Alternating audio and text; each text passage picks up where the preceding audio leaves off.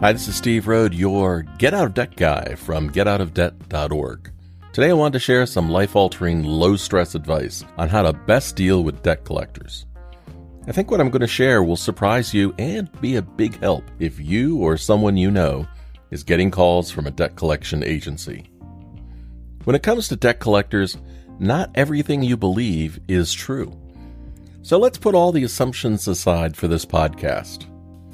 By the time you finish listening, you'll learn new tools and techniques to better deal with debt collection agencies, engage with debt collectors in a constructive and lower stress way, and understand how to set yourself up for success with a debt collector.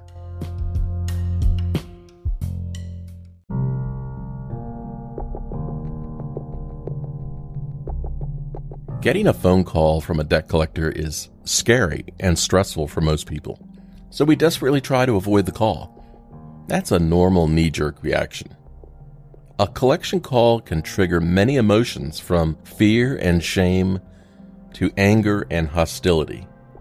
It is understandable, but none of those emotions are helpful for either you or the debt collector. But I'm here today to share with you some secrets and tips I learned when I had to deal with debt collectors in my life. These are secrets that I've been sharing since 1994, and they are time-tested and proven to work. I'm also going to ask my debt coach friend Damon Day to join us to share real-life lessons he's learned from dealing with debt collectors daily on behalf of his clients needing debt help.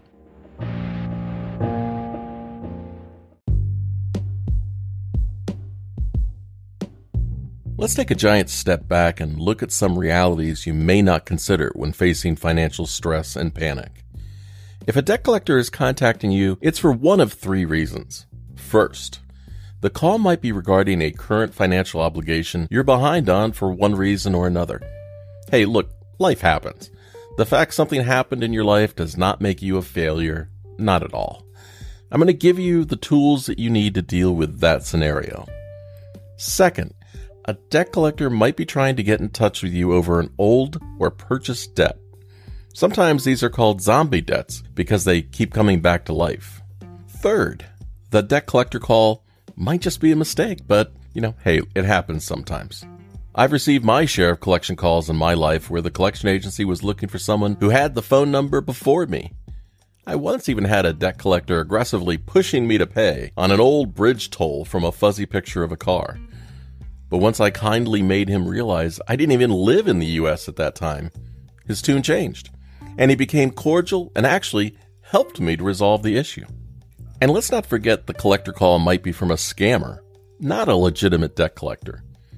Those types of calls are in a league of their own. The most common examples of those calls are when someone claims that you had an old payday loan or you owe the IRS. They're nearly all scam calls, so look, just hang up. While it's human nature to immediately respond emotionally to the call, the better action plan is to gather facts and give the best responses, not spew venom or unnecessary information.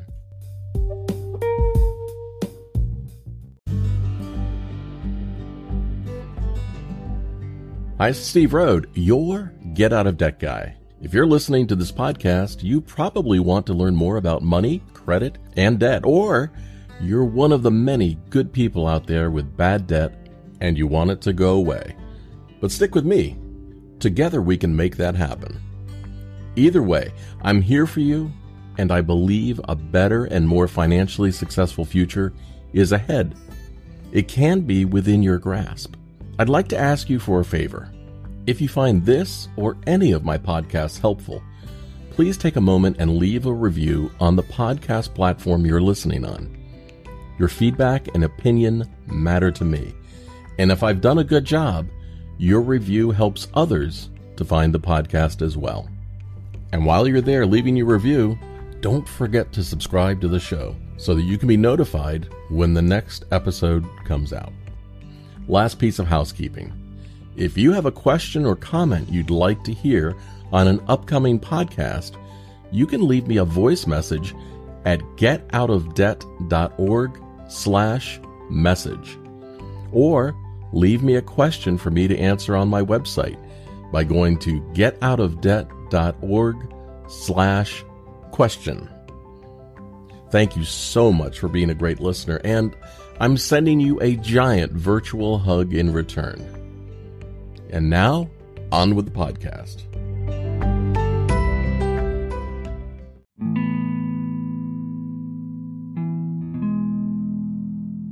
Debt collectors are people working for a paycheck. They don't take it personally that you owe a debt to someone else. They're just doing a job, and some do it better than others. I've learned from my decades of helping people with debt that people on all sides of the situation are often unhappy. The consumer hates getting the call, and the collector hates being yelled at and called names. I once went to visit a national debt collection center for a large credit card company. I walked through the facility and watched the collectors have calls dumped on them by a computer, automatically dialing consumers and pushing the call to the next available debt collector. The collectors were judged by the number of promises to pay they could get out of their customers. They were also evaluated on how long it took them on the phone. If they took too long, that was a negative mark. At the end of my visit to the collection center, I couldn't help but feel that many collectors just didn't enjoy their job all that much. You see, I had stopped to quickly ask questions to some debt collectors when my guides were distracted. Some whispered it felt like a factory assembly line. The computer-connected calls just kept coming. The tour was insightful on many levels, and I'm so glad I had the chance to do it. The collection center was in a nondescript business park. There was no signage to tell people what was happening inside. A guard stood at the front door, so when I entered the facility, I assumed the guard was there to keep the public out. But as the day ended and I walked out of those same doors, I couldn't help but feel the guard might actually be there to keep the collectors in.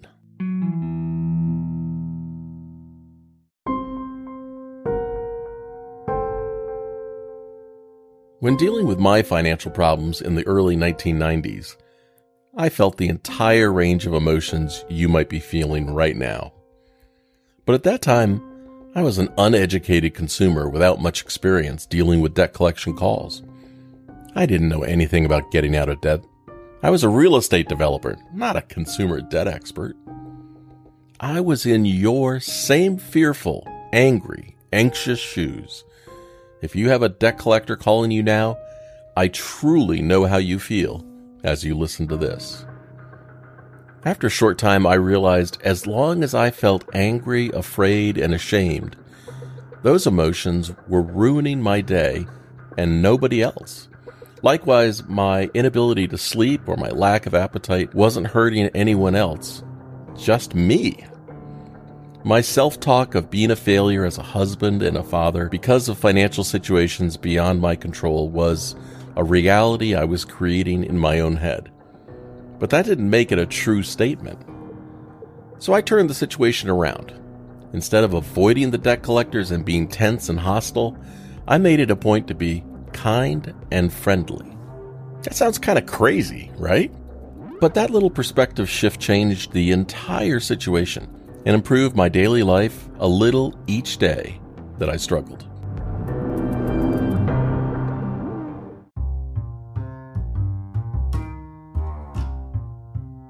Instead of being afraid when a collector would call, I made them my friend by being kind, cordial, and strategically honest, meaning I didn't give more information than was necessary. By making the debt collectors my friends, I had some great conversations, traded some fantastic recipes, and learned a lot of good tips. By approaching the calls with kindness, I turned the stressful situation into something more tolerable. I can't say it eliminated 100% of the unhealthy emotions, but it damn sure eliminated 90% of my stress and anxiety. I began to not dread many of the collection calls from then on. You see, I started asking questions once we had created a cordial environment to have a conversation. I was so embarrassed and ashamed about my financial situation. I didn't have hardly anyone I felt comfortable talking to about it. But the debt collectors knew I was in debt and having trouble paying already. Some of the calls went from the debt collector giving me a demand to pay, to me saying there was no way I could promise to make a payment, and I asked the collector what they would do in my shoes. The answers surprised me. Most were reasonable and well thought out, and some were ridiculous. Into the silly bucket I dumped the suggestions of selling my blood or having a yard sale. That might help the payment they wanted right now, but it would never resolve my situation. I learned most debt collectors are good, decent people, and that not every profession is filled with top folks. Of course, a small minority of debt collectors were just jerks, but I learned how to deal with them from the collectors I had made my friend.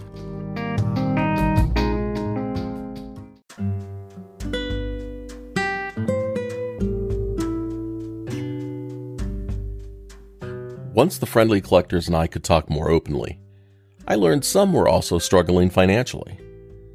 Other collectors told me I should file bankruptcy as soon as possible. And when I said I didn't want to do that because I was worried about what creditors would think of me, I was told, "Steve, you're just a number on a screen. Nobody is judging you here." A light bulb went off for me then. The only person judging me about my financial troubles was me. My stress, fear, and anger over my situation were all being generated by me. And why was I doing this to myself? Years later, I concluded that debt issues are just simple math problems wrapped in emotion. The math took an hour to figure out. The feelings took years to get through. One of the landmines I learned to avoid from a friendly collector served me well. Jim said to me, "Steve, the worst thing you can do is try to get me off the phone by making a promise to pay that you won't be able to make." I said, "So what should I do since you're looking for a payment?" He said, "Tell me you can't afford to pay now. Most people make a promise to pay and then miss the payment. Collectors will take that as evidence you don't want to pay and are stringing us along. Look, I don't have time to deal with people who don't make a promise payment or people being rude and hostile. I've got to move on to other calls because the system is flashing at me." He added, "By the way, hey, thanks for that banana bread recipe you gave me last week. It was great. Talk soon. Bye."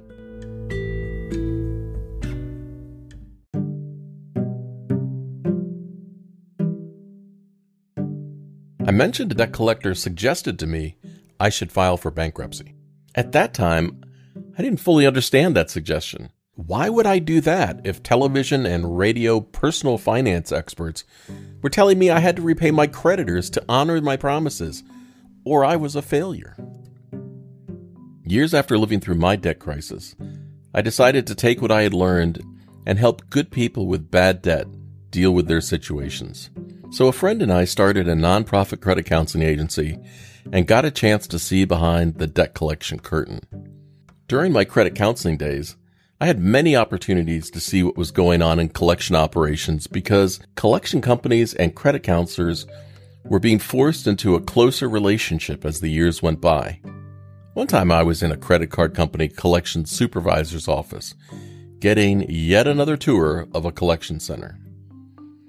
The phone would ring and she would tell the person to file bankruptcy.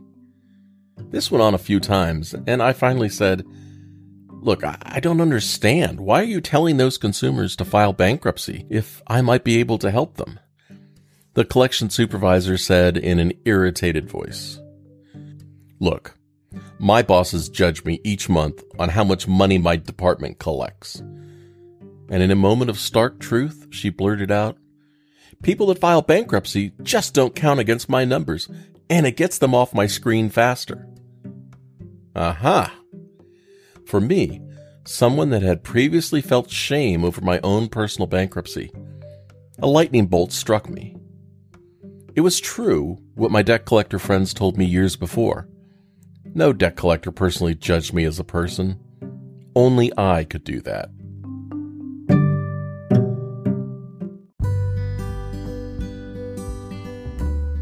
I love the saying, "Don't believe everything you think." It really applies when it comes to debt collectors. The only time a debt collector makes you feel they're judging you is as a technique to collect money. Think about it this way. If the amount of time a debt collector can spend per call is limited, and they're judged by getting payments, Which will be most effective, aggression and creating stress, or a casual attitude? The reality is the debt collector is getting paid to do a particular task. They might not like what they do, and people are dumping on them all day long and being rude and nasty. Being a frontline debt collector is often just not a fun job.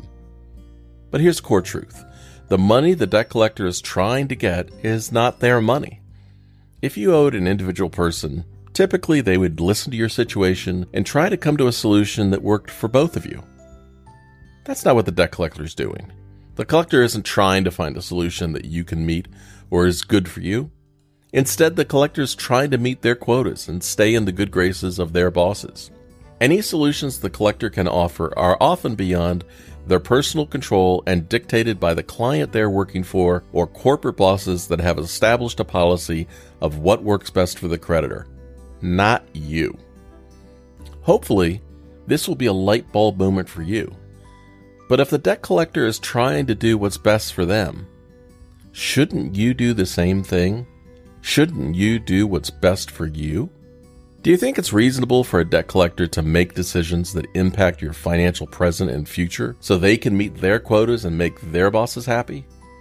Or should you use this time to carefully evaluate your overall financial situation and devise a plan on how to deal with things moving forward?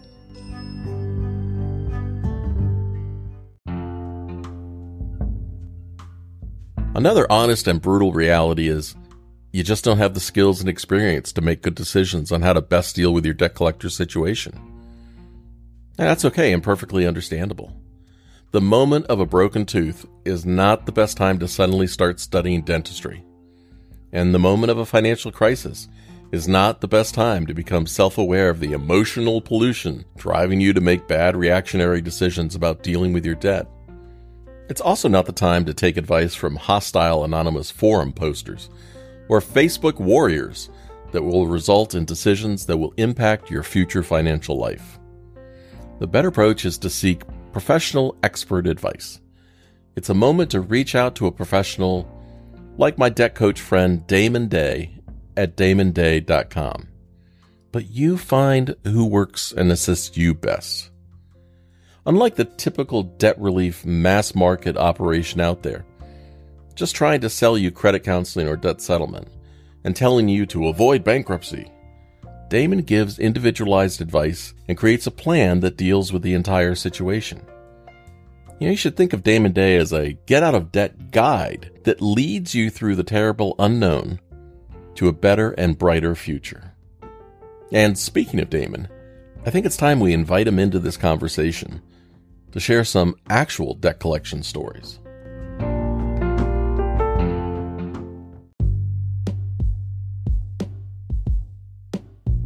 Hey, this is Future Me. As I was editing this podcast, I realized you've heard me mention the need for a plan of action, and you will listen to Damon use the term plan a lot in the next section. But I never described what a plan is. Well, getting out of debt is really a journey. A good get-out-of-debt plan is like a map for a trip. I mean, think about it like this. You get a call from the person you most love, who says they need your help, but they're far away. You're now in a panic. That's a natural emotional reaction. But before you start driving to help, you have to know your destination so you can determine the best route to get there. You might be stressed, depressed, or in a panic, but you first have to know your financial destination before creating an overall plan of how you will get there. A great get-out-of-debt plan first considers your future financial needs as the destination. For example, do you need to be able to start saving quickly for retirement, or build an emergency fund, or save for a significant upcoming expense, or whatever? Once you know the destination, then you need to figure out how you will need to deal with all creditors to complete the entire journey. It does not make any sense to react to individual debt collectors and make promises that will leave you stranded and unable to finish the trip. Your plan should consider your financial destination, your resources of time, and your ability to pay, and create a map based on the reality of what will be needed to get you to your goals.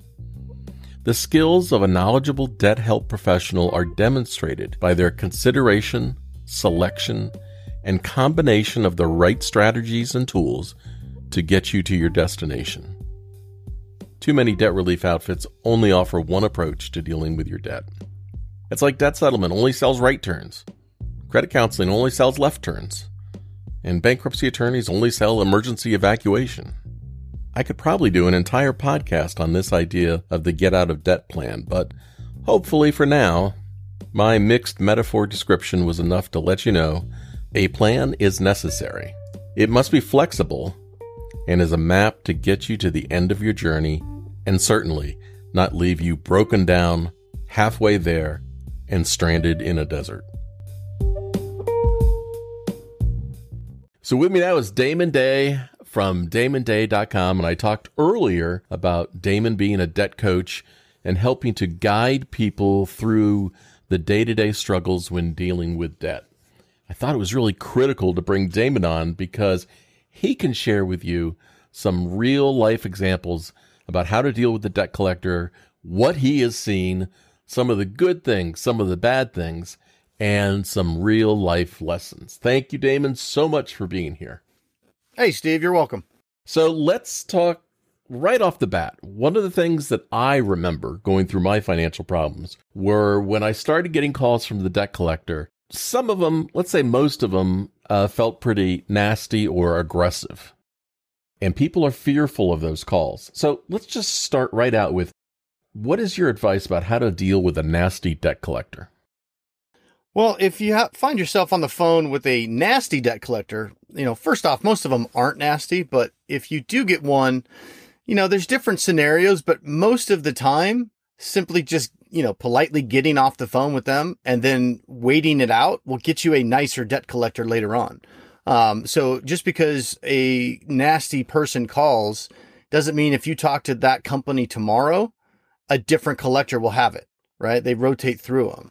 So it really depends on the circumstances. But the biggest thing is don't be nasty back, right? You get more flies with honey.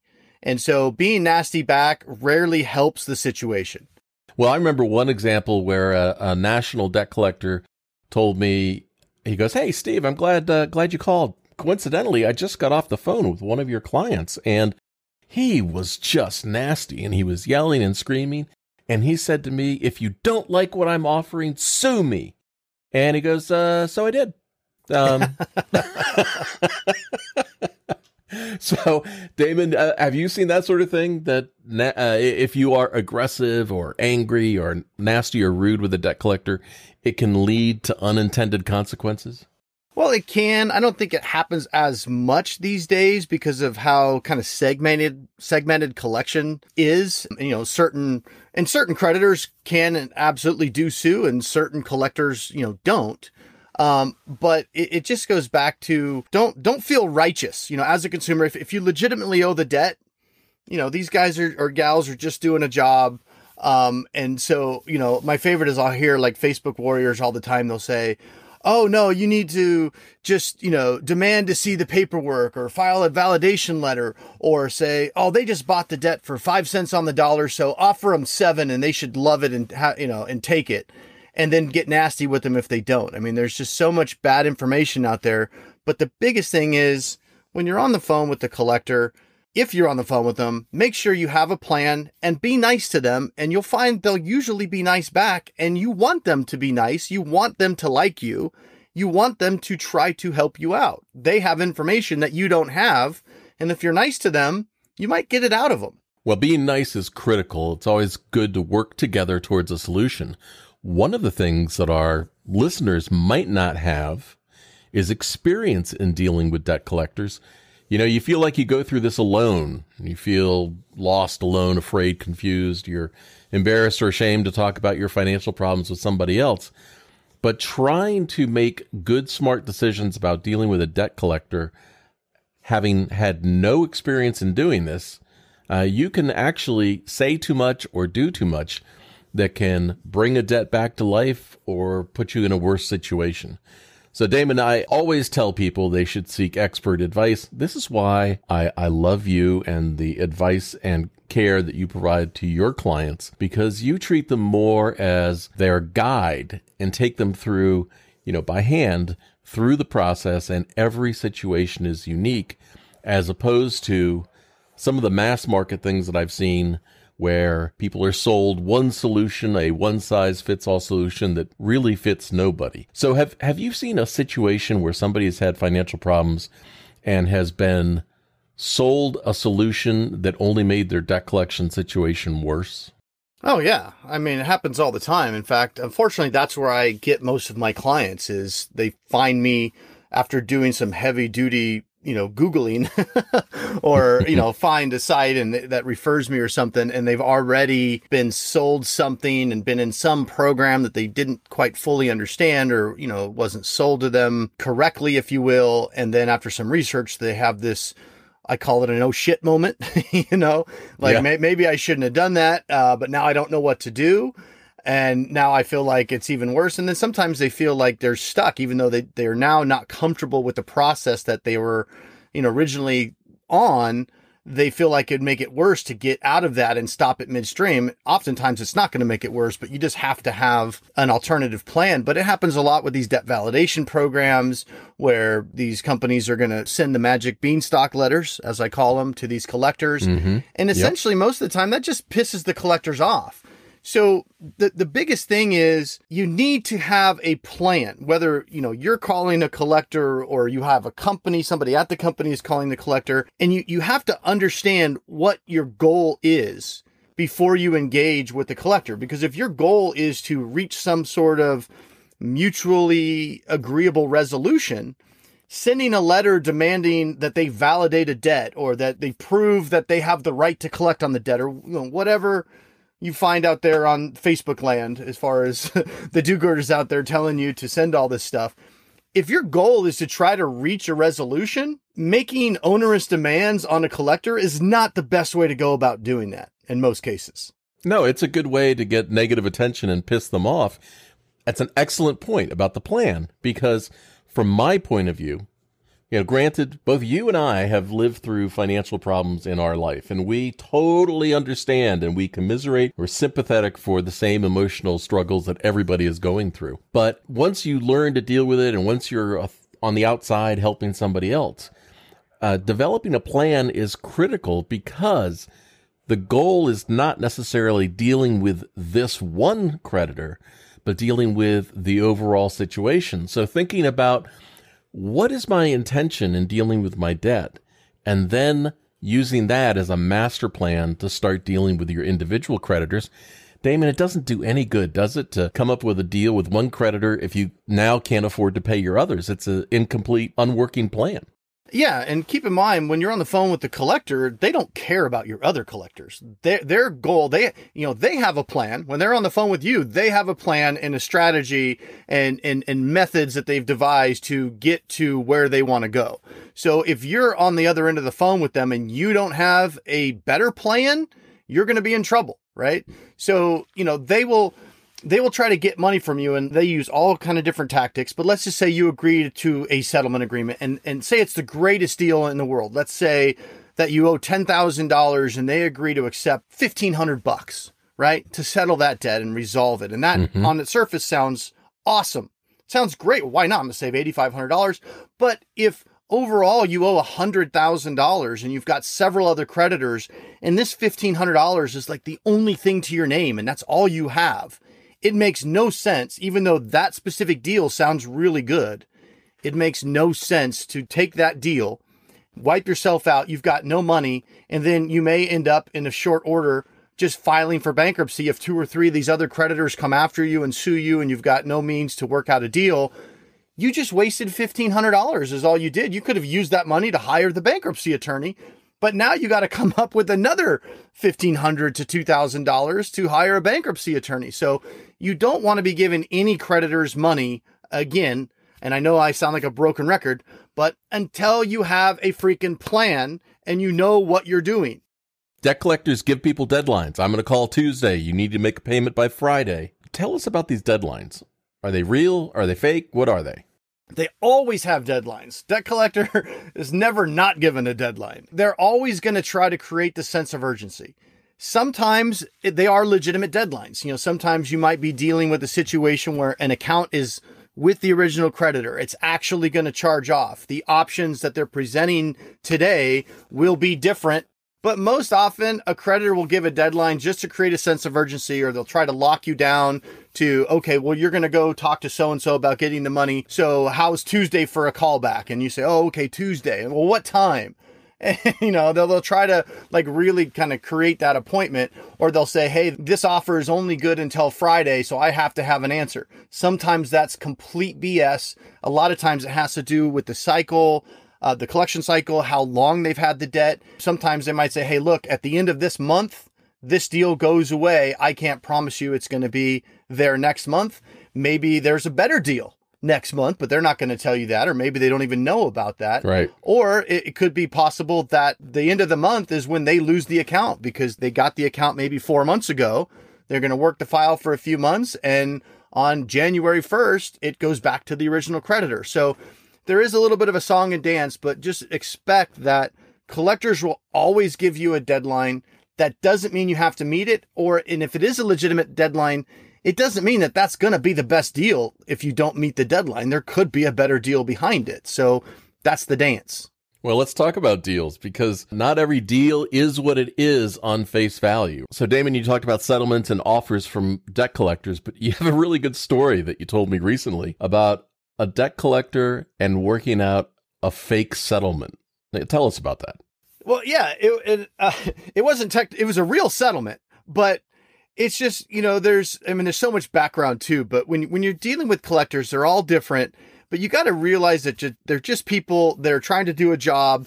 They have parameters that they, have to work within, and it's their job to collect money. So I was actually working out a settlement for a client recently. I've been doing this for a long time. So for most creditors, I pretty much know the window, what their blanket is, what the lowest they're allowed to go. So sometimes you have to do this dance, with the collector, because it's their job to try to look like, we're negotiating. And of course, it's my job to, if I'm negotiating on behalf of a client, to get that as low as possible. So anyway, I was bantering with this collector. Most collectors and creditors that I work with love me because I'm just a funny guy by nature. So, imagine this. I know this is kind of sidebar real quick, but it's good, important information. Imagine being a debt collector. Imagine what most of your day is like. People screaming at you, people ignoring you, people hanging up on you. That's like the worst job in the world, in my opinion, right? Now, imagine you've got this day going, and then you get on the phone with somebody who's cordial or cracking jokes or talking to them like a real person and having a nice conversation. They're going to enjoy that conversation. And if they enjoy that conversation, they're going to want to help out. So anyway, back to the story. So we were bantering, and I was, just kind of throwing out details about the client's situation and what we were going to do. And we essentially came to an agreement pretty quickly about what the deal was going to be, because I'd worked with that collector before for that client, and I knew what the parameters were probably going to be. So we pretty much came up with an agreement. It was an unofficial agreement, right? And then she said, I kind of was laughing to myself, but because it was like Common Core math, right? She was like, basically, and this is a recorded call, the collector's recording it. She's basically saying, okay, but that's what I'll submit. I'll submit this offer, but I have to show my work in the system. Mm-hmm. So she goes, so I'm going to make you an offer, and it's going to be high, and I need you to counter that offer. And I'm trying to read between the lines, like I'm confused. I'm like, what? And then I finally figured out what she was saying. And I don't remember the exact numbers, but let's say we agreed on, $5,000, as a settlement. And it was let's just say it was a $10,000 account, right? So she tells me like, hey, I'm going to make you an offer, and then I need you to counter me. Okay. And I was like, okay. And we'd already agreed to whatever the deal was, $5,000. So she goes, we can settle this for $9,000. And I was kind of silent because I was still trying to figure out what dance are we doing here. And then she goes, now you counter me. And I go, okay. How about, no, we can only do 2,500. And she goes, hold on. She click in the computer. And she goes, okay, we can counter that at 8,500. She's like, now what do you say?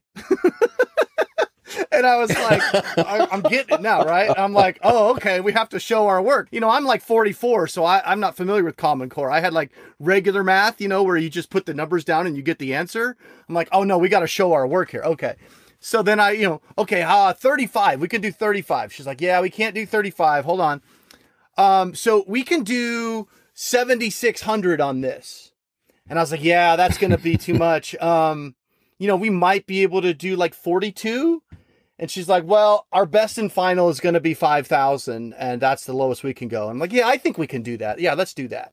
And that was it. It was the funniest thing. It was like we did the deal ahead of time and then we had to pretend to do the deal after. And it's just because she needed to check a box. That was her job. Even though the absurdity of the whole thing, because I'm thinking, can't they just listen to this phone call? And it's like they don't care as long as they get the deal that's within the parameters and everybody's happy. The client's happy. The collector's happy. Their client is happy, right? It's like, it's a game. It really is. One of the companies you regularly deal with, I'm sure they're aggressive and pushy when it comes to consumers. And yet, because you have dealt with them time and time again, and it's not your debt personally, when you call, they're like, Damon! Yeah. Yeah, that is true. Damon's on the phone. Oh, yeah. I mean, I have situations where they'll pass me around the room. They're like, anybody else need to talk to Damon? But it's because I've developed that relationship with them. They know they're going to get a deal. My job is to help my client get a deal that the creditor is happy with, or will at least take, right? So why would I be adversarial with the collector? It doesn't make sense. Why would I want a situation where it's like, oh, this freaking guy is on the phone again. He's going to try to beat me up. And then every time it's like this battle versus, like, oh, okay, we're going to get a deal done. And, there's a certain level of respect that goes into that on both sides. And okay, Damon's telling me the client's situation. So he's probably telling the truth. I've been working with this guy for 10 years. So, he's telling me what this guy's situation is. So yeah, let's just get this deal done. I mean, it's all about relationships. Well, debt collectors will ask you oftentimes why you fell behind. And what is your advice, what people should say? Well, I know this is going to shock you, but my advice is don't get on the phone with the collector until you have a freaking plan. Okay. You got to have a plan. And sometimes, when you're trying to negotiate something or work out a payment plan with the collector or a settlement or whatever it is, they'll ask you certain things. Usually it's just things that the system is requiring them to ask. A lot of times it doesn't even mean anything. Sometimes it does, but they'll ask things like, what is your income? Are you currently employed? What are your expenses? Sometimes they'll want to get into detail about your expenses. Sometimes they'll just say, give me your major ones, right? Like they'll say, well, what's your rent? What's your car payment? What other creditors do you have? Sometimes I'll say things like, well, what about the other expenses for the client? And they'll say, oh, we don't need those. And it's like, okay, what information? Yeah, like what are they, so they're just checking a box because obviously if they have like your 3 big payments as your expenses and that's it, how are they possibly evaluating what you can afford or what you can't afford?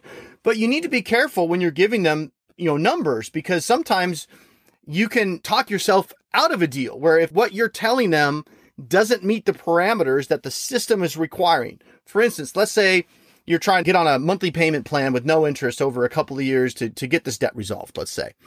And now let's say you tell the collector, I'm on Social Security or I get unemployment income. My rent is $1,200. My car payment is $500. My food expense is $800. And I have, $10,000 in other debt. Well, what's going to happen? You're probably going to get denied, even if they would give you a payment plan at, let's say, whatever, $100 a month for 50 months. Let's say it's a $5,000 debt and they would do $100 a month for 50 months. Well, the system's going to reject that offer simply because you just basically said your expenses far outweigh your current income. And there's no way you can afford $100 a month. So again, you have to have a plan. You have to have an understanding of what you're trying to accomplish on that phone call. And if your goal is to get on a payment plan of $100 a month and they're asking you for income and expenses, you don't want to lay it out so it looks like you're $2,000 a month upside down, or they're probably not going to give you that because who wants to set up a payment plan that's probably going to default in 2 months? They don't want to do that. So you could get rejected it's a waste of by everybody's the system. time. So exactly. No, that's a great point because one of the things that you bring up are being aggressive, and debt collectors are going to take anything that you have to offer, and somehow that you're in total control. It brings me back around to this comment you made earlier about Facebook warriors, right? About what people are saying online. They are making big statements that aren't necessarily in your best interest, reality, or something that you should do. So let's just put it out there that if you're listening to somebody on Facebook who's just posting something, make sure you got a plan first, because you cannot rely on that information. There's just so much just random bad information. If somebody's giving you advice on Facebook because you went on the forum and said, hey, I owe $30,000 and I don't know what to do, and all of a sudden they're giving you solutions, right? It's like they don't know anything about you. They don't know anything about your situation. Mm-hmm. But yet, and I'm sure, I call them do-gooders. I'm sure they mean well. They're trying to help out. But they'll say things like, well, you just cut out your cable bill and, you got to give every dollar a job and create a budget and you just got to pay this all off, or whatever it is that their advice is. But it has nothing to do with the person's actual situation, because they don't know what the person's situation is. It's at best a waste of your time to get those kind of suggestions, because those suggestions could actually make things a lot worse. Or they'll say, oh yeah, you've got a collector threatening to sue you. Just ignore them. They're not going to sue you. They bought that debt for pennies on the dollar. So offer them 10 cents on the dollar. And if they don't take it, it's their loss. Just ignore them.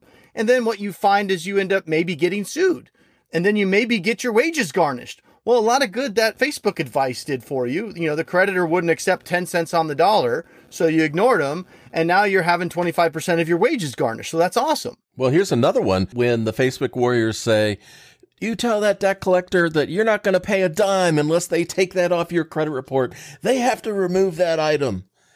It's not the best advice either.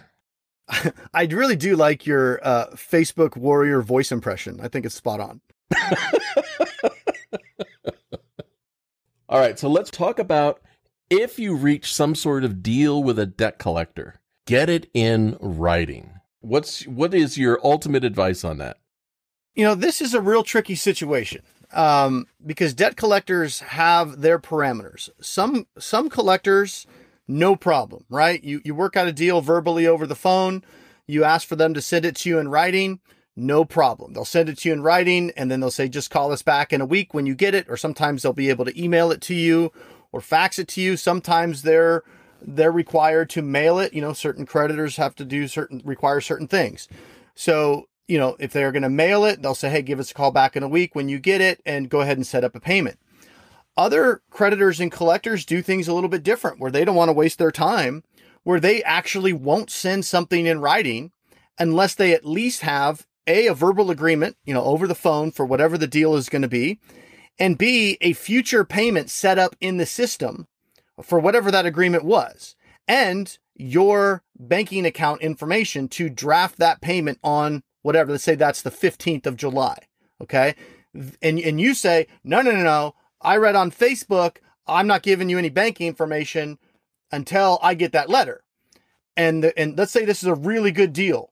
If it was legitimate, it's a really good deal. And that collector says, I'm sorry, our policy is we're not going to send that letter until we at least have a promise to pay with your banking information in the system. So now what do we have? We have you potentially snatching defeat from the jaws of victory here. You got a good deal on the table, but you're not willing to work within that collector's parameters. So you have to be able to give and take a little bit. And there's things that you can do ahead of time to not put yourself at risk. Things like setting up a separate bank account only for settlements. So then let's say you have a new bank account with no money in it. You give that to the collector, right? Just to kind of hedge your bet a little bit. And so they satisfy what they need to have, which is an authorization for a future payment on file 2 weeks from today. And here's this bank account information. Well, now worst case scenario, if you never get that letter and they don't give it to you, or you call them back and you're not comfortable, you don't have to fund any money into that account and it would get rejected. Now, that being said, I've been dealing with collectors for a long time, and I've never had a situation where an agreement was reached, and money exchanged hands, and then a creditor then turned around and tried to claim that didn't happen. And I'm not saying that can't happen. There are scams out there and things like that, but a legitimate collector is not going to be playing games like that. That being said, you still want to protect yourself as much as you can, but try to refrain from saying, hey, this is the way I'm going to do it as a consumer, and trying to force a collector to do it your way. If they're not able to do that, you need to work with them, especially if there's a good deal on the table, because they're not obligated to give you a deal at all. If you owe $10,000 legitimately, and you owe $10,000 and they're offering to accept $3,000 and call it good, there's a certain amount of give and take that needs to happen in that transaction. They're forgiving $7,000, of the debt that you legitimately owe in this example. So you can't be, high and mighty here about, no, I'm not going to give you my banking information. I'm going to send you a personal check whenever I damn well feel like it. That's not going to work. So, don't screw yourself out of a good deal just because a creditor is not willing to send a letter before they at least have authorization from you to pay. Because some collectors, that's their parameter. They cannot send that letter. The system won't generate the letter until that authorization is there. Other creditors have no problem with it. So again, be careful with Facebook warrior advice. You can't give general advice and have it apply to all scenarios and all creditors. Probably the most dreaded debt collector situation I live through, and everyone else lives through, and you might have also, is the debt collector calling, and if they can't reach you, they start to call family or friends or call you at work. What advice do you have for people to deal with that situation? Yeah, and that could happen typically, especially if it's a third-party debt collector. If they start calling relatives, things like that, people get very upset naturally.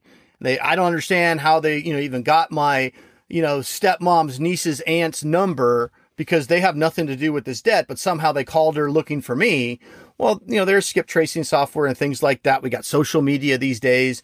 It's not that hard for a collector to figure out who you might know, right? Now, if they do call somebody else, a friend, a family member, something like that, number one, they're not allowed to get into detail. It would be illegal for them to, you could literally hire an attorney and sue them if they call up, Aunt June and start talking about, hey, John owes us $50,000 and he hasn't paid and this, that, and the other thing. Mm-hmm. That would be really bad for them. So that kind of stuff doesn't happen. But what they do, or what they will do sometimes, is call and just say, hey, this is so-and-so, from such and such, and I'm calling looking for John. Haven't been able to reach him. Do you know where he is?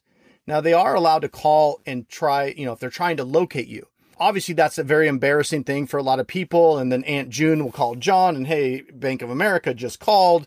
They're looking for you. What's going on? Are you in some kind of trouble? That kind of stuff. Right. But what this tactic is used for, it's used to smoke you out, right? Because maybe you're ignoring them and they don't, they haven't been able to get you on the phone. But guess what? You call Aunt June and you call your stepmom from 10 years ago and your ex-girlfriend from high school. And now all of a sudden the debtor is picking up the phone and calling the collector because they're all pissed off and freaked out. And they're calling and saying, stop calling my relatives. And then the collector says, okay, no problem. But since I have you here on the phone, what about this $10,000 that you owe us? So it's a tactic that they can use to get you on the phone. But when you call and say, hey, I don't, you can't reach me at that number. That's my stepmom and that's my ex-girlfriend from high school. Thank you very much. Or whatever the situation is. And you say, I need you to remove those numbers. They will do that. In very rare cases, they might, if they're a scam or they're really trying to harass you, but it's not likely to happen. As soon as you say, you can't reach me there, here's the number. But again, don't make that phone call until you have a plan of how you're going to deal with that collector on that debt. But you can call and tell them to stop calling these other numbers, and they typically will do. 99% of the time, they'll stop that. And when you're emotionally charged up, you're calling because you're pissed off because they called Aunt June. Whatever you do, never, ever, ever make a promise to pay that you can't meet. And Damon, tell everybody why that's a bad idea. Well, you don't want to make a promise to pay that you can't meet, because then it could get you labeled in their system as a refusal to pay. And you don't want to ever be a refusal to pay, because that could escalate. And again, every situation is different, but it could escalate to maybe just a referral to an attorney that could potentially then, go into litigation. And then you've got that whole mess that you have to deal with. It's much better to ignore a creditor in their system than it is for them to label you as a refusal to pay. So again, when you're talking to them, have a plan. Don't get on the phone with them and just say, I'm not going to pay this. I don't care. Screw you all. Whatever it is you're going to say. Even if you say it in a nice way, you need to always essentially be saying, I'm working on it. I'm coming up with a plan. I'm applying for jobs. Whatever it is, you want to avoid being labeled as just somebody that refuses to pay, because then it puts them on a decision. If this guy's going to refuse to pay, we either don't collect from him or we escalate it. Well, Damon, we could go on for hours and hours on debt collection topics, but let's end it here. And if anybody has any questions about debt collectors, you can always visit me at getoutofdebt.org. I'm the Get Out of Debt guy. If you need a hand and you need somebody to guide you through a difficult situation, and more importantly, to help you come up with a plan, then I always encourage people to visit Damon Day at Damon, DAMONDAY.com. You've heard him. You've heard the good advice. He's there. He can be your friend when you're in trouble. Thank you so much, Damon. You're welcome.